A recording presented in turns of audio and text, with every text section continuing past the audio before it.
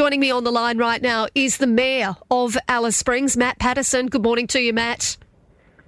Good morning, Katie. Thanks for having me. Matt, thanks so much for your time. Mate, you have been screaming out about the issues in Alice Springs for, I reckon, over a year.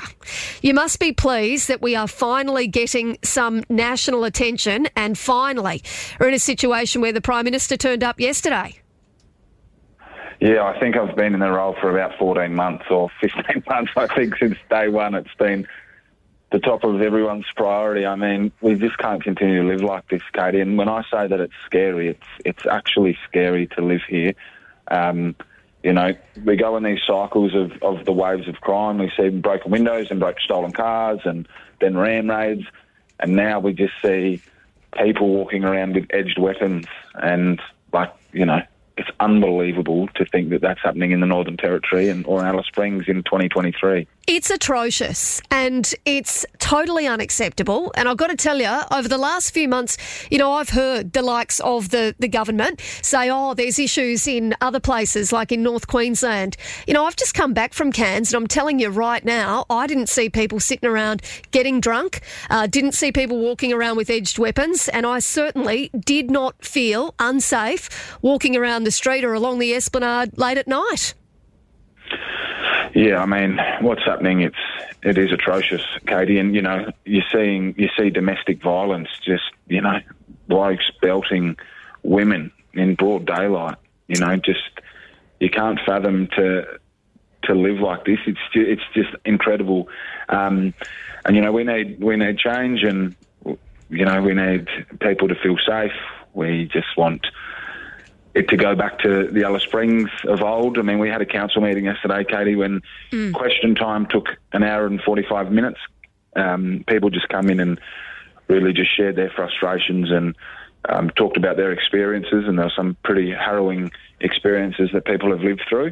And, yeah, I mean, that's happening here.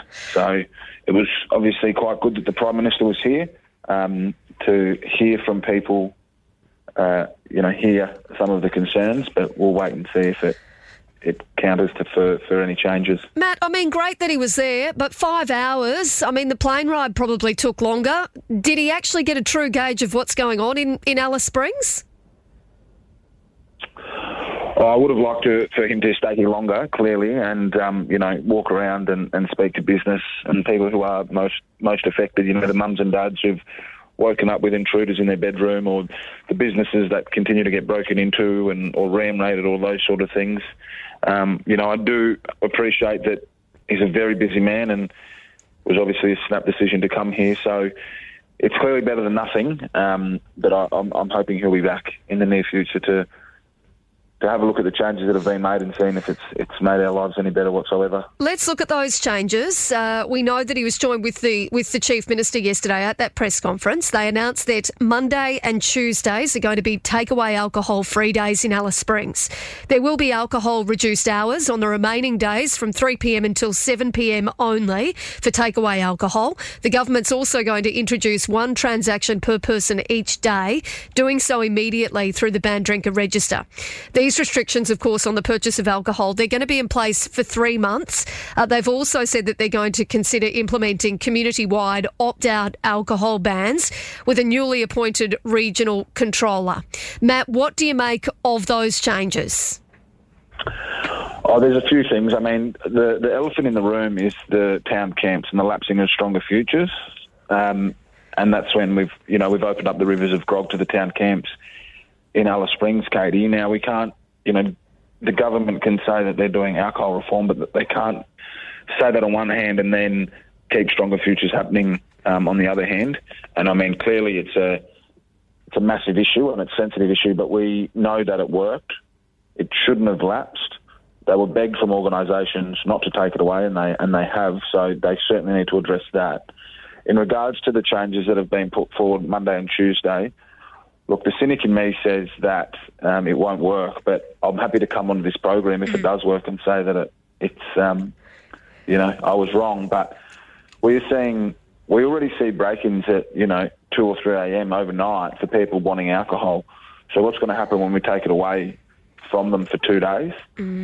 So you know, I'm very fearful that it puts further strain on business will get broken into, and alcohol will be harder to come by, therefore there'll be more break-ins. But we'll wait and see, and I really do hope for this one time, Katie, I really hope I'm wrong. Oh, same, mate. I hope that we are. I really, really hope that, you know, that the announcement that the Prime Minister and the Chief Minister made yesterday actually makes a difference. But I'm sorry to say that, you know, the past record over the last 6 months, over the last year, has not really shown us that anything's working. In fact, I would argue, and I'm sure you would argue, that things have gotten worse.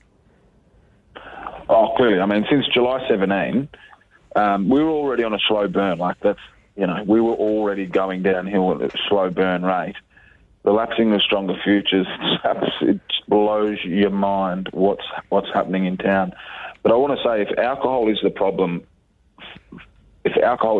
here, what you're going through in Darwin, Katie, was Alice Springs 12 months ago. Like, I don't want to send a wave of fear through Darwin, but what was happening in Alice Springs 12 months ago is what you guys are going through now. So, if alcohol is the problem, then it should be territory-wide changes Monday, Tuesday, and then see if, you know, crime rates drop in Darwin, because it's not all roses up there either. It's certainly not. We can attest to that. There is no doubt about it. And you're spot on. You know, we say we got a crime crisis in Alice Springs, and there is no doubt that you guys are suffering worse than anybody at the moment.